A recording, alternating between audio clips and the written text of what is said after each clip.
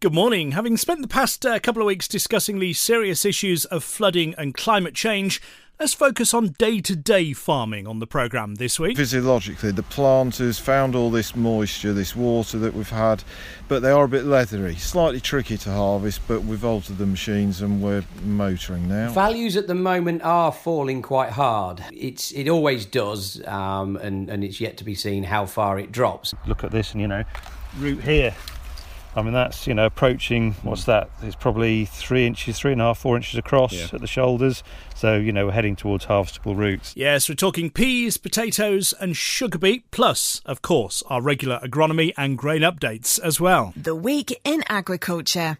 This is the Farming Programme with Sean Dunderdale. Tomorrow sees the start of Great British Pea Week, so I thought we'd launch it a day early here on the Farming Programme. As mentioned, having spent the past couple of weeks discussing the horrendous flooding at Wainfleet and looking at the future problems of climate change, this week we're out in the field as farming life must and is continuing. Although, even with the pea harvest, the weather at Wainfleet's had an impact. Stephen Francis is MD of Fens Peas. Stephen, it's certainly been a challenging start to harvest 19, hasn't it? Yeah, been well documented and reported that we had, where we're standing now, there's a field just over there with a weather station and it recorded 8 inches of rain in that hit. So massive challenge, but let's try and be positive currently. We haven't had any rain for 2 weeks now, I suppose. Our travelling conditions are good. We still do have a couple of fields to go to in the Wainfleet area that we probably should have been there yesterday, but we're just giving them a chance to dry out. Because you started really on the heath near the mud bath that was cereals. A few days after cereals, didn't you? And when that rain was falling on Wainfleet. Yeah, we did. We started on I think it was the 11th of June, and it was the morning that the biblical storm arrived. And yeah, we weren't travelling too badly on there. And then we got sort of slightly caught out on some light land near Sleaford, where all the water had come out the town, in effect. If you've got concrete, you can't soak water into it. So luckily the drainage boards did a great job and they moved a shed load of water in that area, and 2 days later we could go in and get the peas, because it really was like a paddy field in there. It was terrible. And of course we just seen last Friday the hottest day of the year so far and a very hot weekend. The soil temperature, I guess, there when you were taking the peas from the Woodall Spa area would have been very hot. Really hot, but there's an argument that when you get over sort of 26 degrees that the plants will shut down. So in terms of maturity, not too bad. We're in some nice AA grade and A grade 150 minute peas, but you're absolutely right, those peas themselves get so warm. They'd been over 30 degrees on Saturday, and then they need to get to minus 20 in 150 minutes. So congratulations to Greenyard, they kept us going all day. And again, it's worth reiterating for regular listeners will know, but maybe you're listening for the first time. You've got a certain minutage you want to get, those 150 minutes from getting it out of the field here into the freezer. Yeah, the time starts as soon as the first pod is popped, and then we send them in split wagons with 2 batches in, so that we're keeping them separate, and they tip every half an hour in effect. And the time starts as soon as the first pod has popped, and the time finishes when the last pea of that batch exits the freezer, and that's the 2.5 hours. I guess logistically it must be, you've got to juggle all of that. You get new technology perhaps in the field, but of course there's more traffic on the roads now. That can cause problems, can't it? Well, it does. We were actually harvesting field near Grantham the other day, and lo and behold, some poor soul had an accident outside the field entrance, and the car caught fire, and luckily we had another avenue to get out. But yeah, there are challenges. Whilst we're talking here, we know it's school time, so we allowed the lorries an extra 10 minutes because Boston, as we know, desperately needs a bypass. Hint, hint. So yeah, we have those challenges, but we've got communications with phones, with two-way radios. We're all the time talking, and if a lorry sees something, he radios back. So it's all about information. If you've got information, you can react to it. As we stand here now looking at the field here, it should be a lush green, shouldn't it? But it's really not. No, you're quite right. It should be lush green, and I think anybody else looking at it would think you probably ought to send the combine in. But I think what's happened is, physiologically, the plant has found all this moisture, this water that we've had, and it's sucked it all up, and it's just giving it the ghost and dying. But the pods have not matured rapidly, so they're still holding out as an A and a double A. But they are a bit leathery, slightly tricky to harvest, but we've altered the machines and we're motoring now. And as we stand here now, you should really be in Frisney in the Wainfleet area, but you've been to check, and right now, we had it on the programme last week, the last couple of weeks, about those crops that were destroyed. You think you might be able to get some of those fields, but some of them are still underwater? They are. Some are still sort of, they're around your ankles with dampness and water. But yeah, we should have been there yesterday. We will be going over there tomorrow morning with a degree of confidence that we can get the lion's share of them. I don't know if we'll get the lot, but it certainly would be pointless going there yesterday because we would have sunk without trace. So fingers crossed, we're hopeful. So, despite the conditions, though, what are you hoping for this season? Oh, God, you ask that every year.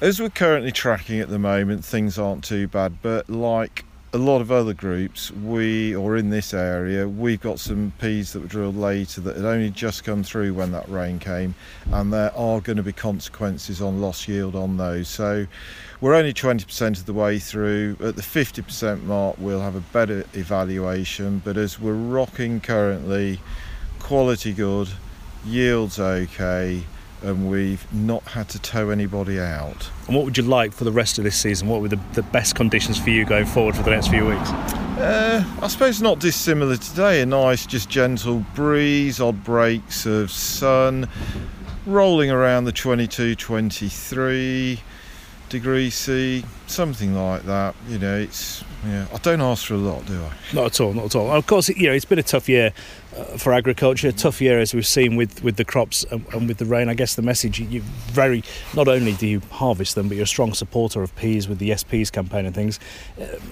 urging listeners, I guess, back British food, back British peas. Yeah, next week, Monday I suppose is the kick-off, is the annual Great British Pea week, so there'll be lots of information out about that, and yeah, we're encouraged about the promotion of peas. We've just had the Young Pea Chef competition. The winners, I do know them, but they will be announced in due course this week, and it's great that these youngsters from a very tender age are being encouraged just to use their imagination and experiment with some quite wild and wacky recipes, but to engage with our consumer, and especially to engage with the youngsters, is just fantastic. And I hope they get enjoyment out of it, because yes, we want to sell them peas, but we want to try and have a bit of fun and enjoyment out of it at the same time. Passionate about his peas, that's Stephen Francis from Fens Peas in a field not far away from Boston. Now we've come to a field not far away, in fact I can see just opposite Newark Sugar Beet Factory, and Simon Leeds is here from British Sugar. Hello Simon. Hello Sean. We're in a field of beet from peas. Well, I thought rather than sit in an office and record this, let's, the sun's shining, let's come and see the real thing. Absolutely. So it looks very healthy, looks lush green as well, which sadly Stephen wasn't getting with his peas. Are you happy with how it's going so far? Yeah, we are, and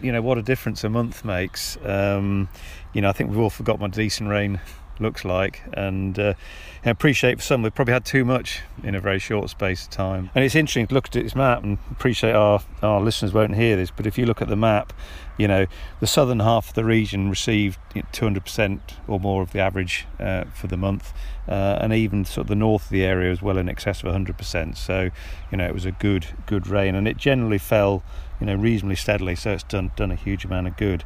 So happy with that, and I think crops continue to develop rapidly. I mean, look at this, and root here.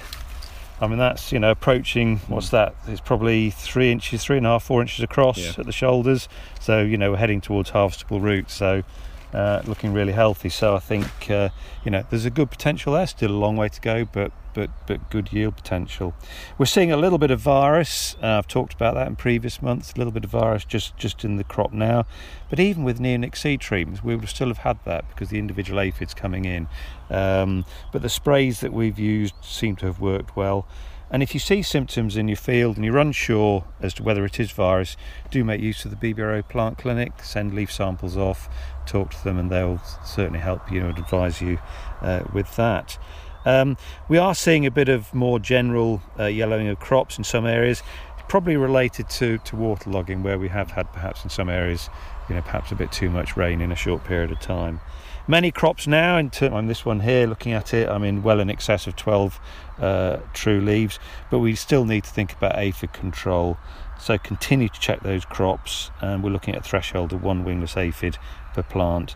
And if that threshold is met, virus is still a threat, so do be prepared still to go out and spray. We're also starting to see some leaf miner eggs, so these are little white eggs you see developing on the back of the leaves, so keep an eye open of those. Perhaps just a week or two early, but now is the time really to start looking out for those all-important fungal diseases on the leaves, and we're thinking particularly about rust and powdery mildew here. Please don't spray before you see symptoms, because you effectively lose some of the benefit of the product, the material you apply. Once you do see those symptoms, be ready to apply those fungicides.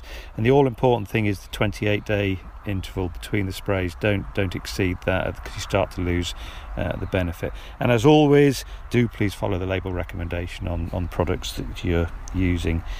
Not in this field, but we are now starting to see 1 or 2 weed beet and bolters appear. A bolter is a seed that's been planted this year, but has had sufficient cold to actually produce a seed head in the first year.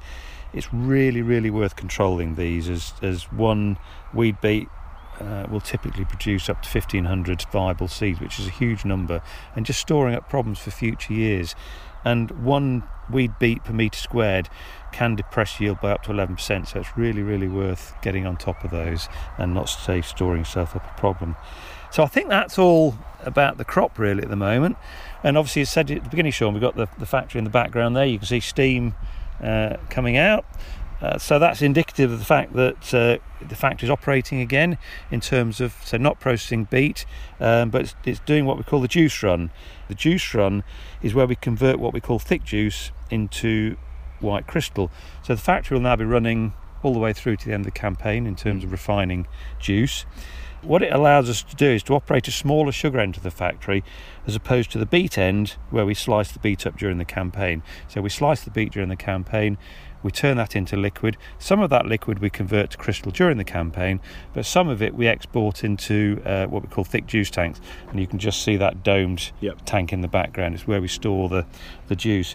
And by concentrating that juice up, we can store it safely, and then we can re-import it during the off-season or the refining period and turn that into white crystal. And it's just another example of us making the most of our assets and being as efficient as we possibly can. So I guess a lot of people don't appreciate that the factory's operating now. But that's it, yeah. A lot of people think it's not until later in the year, but actually, as you say, it's there. You may as well be using it. Absolutely. So, it allows us to be, to compete in a very competitive market by always looking at our costs. And that's, which is really important. So I thought it was just worth us talking about that. And so, sort of lastly, not least, talking to the growers particularly out there, if you need any help or support at any time with any aspects of the crop, please remember, talk to your local contract manager, and they're there to help. Only too happy to do that. That's Simon Leeds from British Sugar on the programme that's literally outstanding in its field. Well, Simon and I, and Stephen Francis and I before that, were outstanding in fields anyway. Out in the fields every week is our agronomist Sean Sparling. Morning, Sean. Are you making the most of the weather? Yes, morning, Sean. Well, we should do really, shouldn't we? We are in July after all, and we need sunshine in July to ripen off these crops, and things will start over the course of the next 2 or 3 weeks. They'll start to senesce. Wheat crops, barley crops are already starting. I noticed a picture on Twitter the other day where someone's already cut a crop of barley. I think it was in Norfolk. But things are going to move quite quickly now. We can see in the wheat crops the septoria moving up from underneath, just like we knew it would. We had that really wet period in the middle of last month, and that has encouraged that septoria to move, because a lot of the flagleaf fungicides will have gone on around the 20th to 25th of May. That's quite a long time ago now. So therefore, any of that inoculum which is still there and still managing to recover itself, the conditions are perfect. Warm, wet, humid, bottom of the crop, away you go. And that's why we're seeing this septoria moving up. When you go and look at fungicide trials like I am at the moment, you can see the difference between untreated and treated, but you also see just how much disease is now starting to appear in those treated fields. But without those fungicides, we really are in a mess. I'd be very interested to see what the organic wheats look like at the moment. I need to go and find some to go and have a poke about in and have a look and see how they're faring out there. Nutrition obviously has been a key. If you kept the nutrition right, then that has helped to fight against the onset of disease, because a healthy plant is always a more resilient plant, but it's not a panacea. So very interesting stuff going on in the wheats. Interesting stuff on other levels as well. If you look at the way where we put Cladinophoc propargyle or pinoxidine out there to control wild oats and ryegrasses in cereal crop, initially they looked like they were working really well. But again, that rain that we took in the middle of June has diluted the effect and diluted the concentration of those herbicides within the wild oats. And wild oats and ryegrass that looked like it was going backwards has now started coming forward and moving on again. And that's particularly complicated when you've got crops that are pre-basic for basic seed, or you're growing for seed, because if you've already sprayed, and it can be quite an expensive job if you're using some of these herbicides to control wild oats, if those wild oats have rallied and you're going to have to go and rogue, you're spending money twice to control a weed that should only take one lot of controlling. So it may end up to be a slightly more complicated season than we thought, and it was going to be complicated enough as we move through. So the big talking point this week, I suppose, if anybody's got oilseed rape, is the pre-harvest control of oilseed rape crops ready for the combine. I use that word advisedly, because Reglone is a desiccant, Diquat is a desiccant, glyphosate is a harvest aid because it will control green matter in the bottom of the crop and fast forward the ripening process. And of course, swathing, you're cutting the crop off at the ground and you're instantly stopping it at that point. So when it comes to glyphosate timing, you want to look at the middle pods on the raceme, and if there are more brown than green, then you're good to go with glyphosate. You do need a little bit of green in there in order to move the glyphosate around, but generally speaking, that is the timing. Now, the weather we took last weekend has bleached a lot of these canopies. They look a lot more further forward than they are, so please get out there and check them. Don't just assume that when you've driven past a field it's ready to go, because they're like icebergs. 90% of the crop is below that which you can see, and if that's all green, you're going to do more harm than good by going too soon. Also, check your variety and see whether it has pod shatter resistance, because a lot of the modern varieties do, particularly the EX varieties, and many of the Clearfield varieties have that inbuilt. Just check your varieties, have a look, because that takes the pressure off timing it in order to make sure you don't lose seed as you go through the crop. If you go through when you're desiccating and you leave a trail of white behind you, then you're probably 3 days too late. I would rather be 3 or 4 days too early with glyphosate, because of that fact that it fast forwards ripening rather than stops it dead. Reglone slightly more timing critical, because that's going to stop it dead in its tracks and you'll be harvesting it around 10 days afterwards. So you need to be sure that you're at the right point with that. Possibly use a pod stick in with the Reglone, because it will make it very brittle. But again, look and see as to whether these crops that you're growing and the varieties you're growing have pod shatter resistance. And swathing is a very similar timing to glyphosate, maybe 3 or 4 days later than glyphosate. And this year, hopefully, people will still be able to stand it up on a stubble, because things went very flat with 6 inches of rain all over them. So that may be more of a challenge for the swather men. Few and far between as they are now. There's not many men out there with swathers, and ladies out there with swathers. Sugar beet, we're sort of 5 weeks since we put 4 to 5 weeks since we put that first insecticide on for the Mysis persicii. Remember, as your crop gets bigger and bigger, the need for you to spray for aphid activity within there diminishes significantly. Once you get a crop to 14 to 16 leaves, it produces its own defense mechanism, and you'll find Mysis persicii green aphid with a black abdomen, because the plant is doing that to them. It's stopping them direct feeding on it. Once you get above 20 leaves, the risk kind of disappears altogether. At the moment, I haven't seen anything which warrants me going out and putting another insecticide on. And these fields, when you look at them, are absolutely full of predators. A lot of spiders, a lot of little tiny spiders' webs underneath the leaves, an awful lot of ladybirds, hoverflies, lacewings. All of those things are in there. All of those things are doing good, and all of those things are helping to manage that aphid threat. Too late now to do anything about fusarium in your wheat. Don't waste your time or your money. Really too late to do anything much that's going to influence the yield on cereal crops. Potatoes, maintain those blight intervals. Peas and beans, just monitor the situation now. Downy mildew seems to have panned off. It's at a level which is no worse than it was last week. But chocolate spot, downy mildew, bean rust, they're all going to appear in these conditions. And let's face it, over the course of the next 3 or 4 weeks, we're going to start to see these crops going to desiccation phase. So they'll start to desiccate themselves as we move forward. But if the crop's still got flowers, it's still setting pods, particularly peas and beans, you need to be managing that disease, particularly the wet weather diseases like the metritis, the grey mould and the mycosphaerella. So another interesting week. Good to be alive, Sean. Isn't it just? Thank you, Sean. Sean Sparling of Sparling Agronomy Services, who you'll see on your TV tomorrow night if you watch Horizon. He's the voice of reason when it comes to pesticide in food production with Hannah Fry. BBC Two, 9:30 tomorrow night, presuming what makes the final edit. You never can tell with TV, can you? Right, let's get an update on potatoes, shall we? Colin Jackson is from PJP. Has the weather extremes of the past month had an impact on the new season, Colin? Well, a lot of it is yet to be seen, to be quite honest with you. Certainly at the moment we are finding wet problems in there's some patches, low parts of fields where crop has been written off. Several farmers have probably lost up to 10% of their crop already. But yeah, still very much yet to be seen what will have the long-term effect on it. It is, as I say, the early start of the season, just getting into the season really now, aren't we? Yes, that's right. Yeah, we're just clearing the very first earlies. Second earlies will be coming along probably in the next sort of 2 weeks or so. We shall start sort of in earnest in the second earlies with the fish and chip shop trade and that kind of thing. And then as the season goes on, another sort of 2 or 3 weeks after that, they'll start with set skin material, for packing and baker material and that kind of thing. Any early indications? Values at the moment are falling quite hard. It always does, and it's yet to be seen how far it drops, and it finds its own level at some point. We've seen this week a drop of probably about £100 a tonne. Like this time last week we were still paying £300 a tonne plus. We're down to sort of mid 200s now, and looking like it is going to keep falling a little bit further. As we sort of assess yields and qualities and everything else. I was going to say, is there a reason for that, for it to be such a hard fall at the moment? Just the potential of the crop. Everybody's sort of looking over their shoulder a little bit and thinking, yeah, we need to get some of this crop cleared out. Look at the grass. We discussed earlier how the grass has grown very well, and it's the same for most crops, and certainly potatoes run along the same kind of line. So the potential yield is quite high. Having said that, we are seeing several problems out and about. Viral problems, for instance. A lot of the seed stocks that went in last year weren't particularly good because of the stressful growing season last year.